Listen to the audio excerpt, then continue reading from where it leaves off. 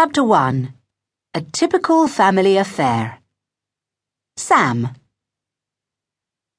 I'd better start by telling you a bit about our family.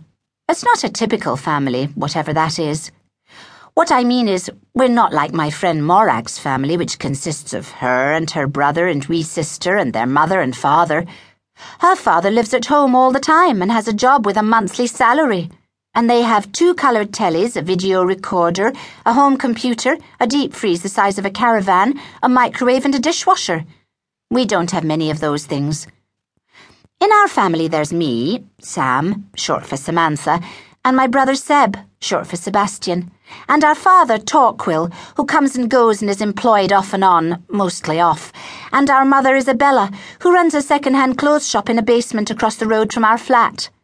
As you can imagine, that doesn't bring in a fortune.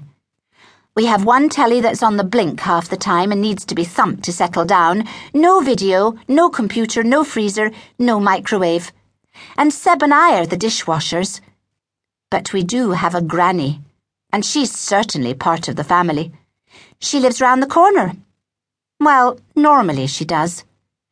But things weren't quite normal at present, as she was staying in our flat to keep an eye on us while our parents were away. Round the corner is a much better place for our grandmother, as far as Seb and I are concerned. Glasgow would be even better, since it's more than 40 miles from Edinburgh, and not even she, with her long-range sight, would be able to see what we were up to from there. But perhaps I shouldn't wish her on Glasgow. I've nothing against the place, after all. Bella and Torquil had gone off to wander round the Greek islands. We'd had postcards from them from all over the Aegean Sea. It looked as if they were lurching about like a couple of drunken sailors, Granny said. They'd been gone for 2 months, and in 5 days' time we were due to fly out to Athens to join them for half-term. We would then take a boat to one of the islands. I think Naxos could be okay, I said.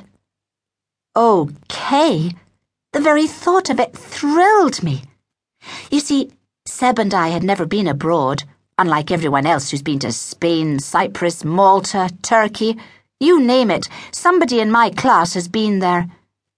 I was torn between the islands of Ios and Naxos, was busy studying them on the atlas. Morag had said that Corfu was nice, she'd had a great time there, but it sounded rather hectic to me, with discos going non-stop and lager louts chucking their tins about. And although I like people and lots of things happening, I fancied a bit of peace and quiet for our week's holiday. Our family can make enough noise of its own.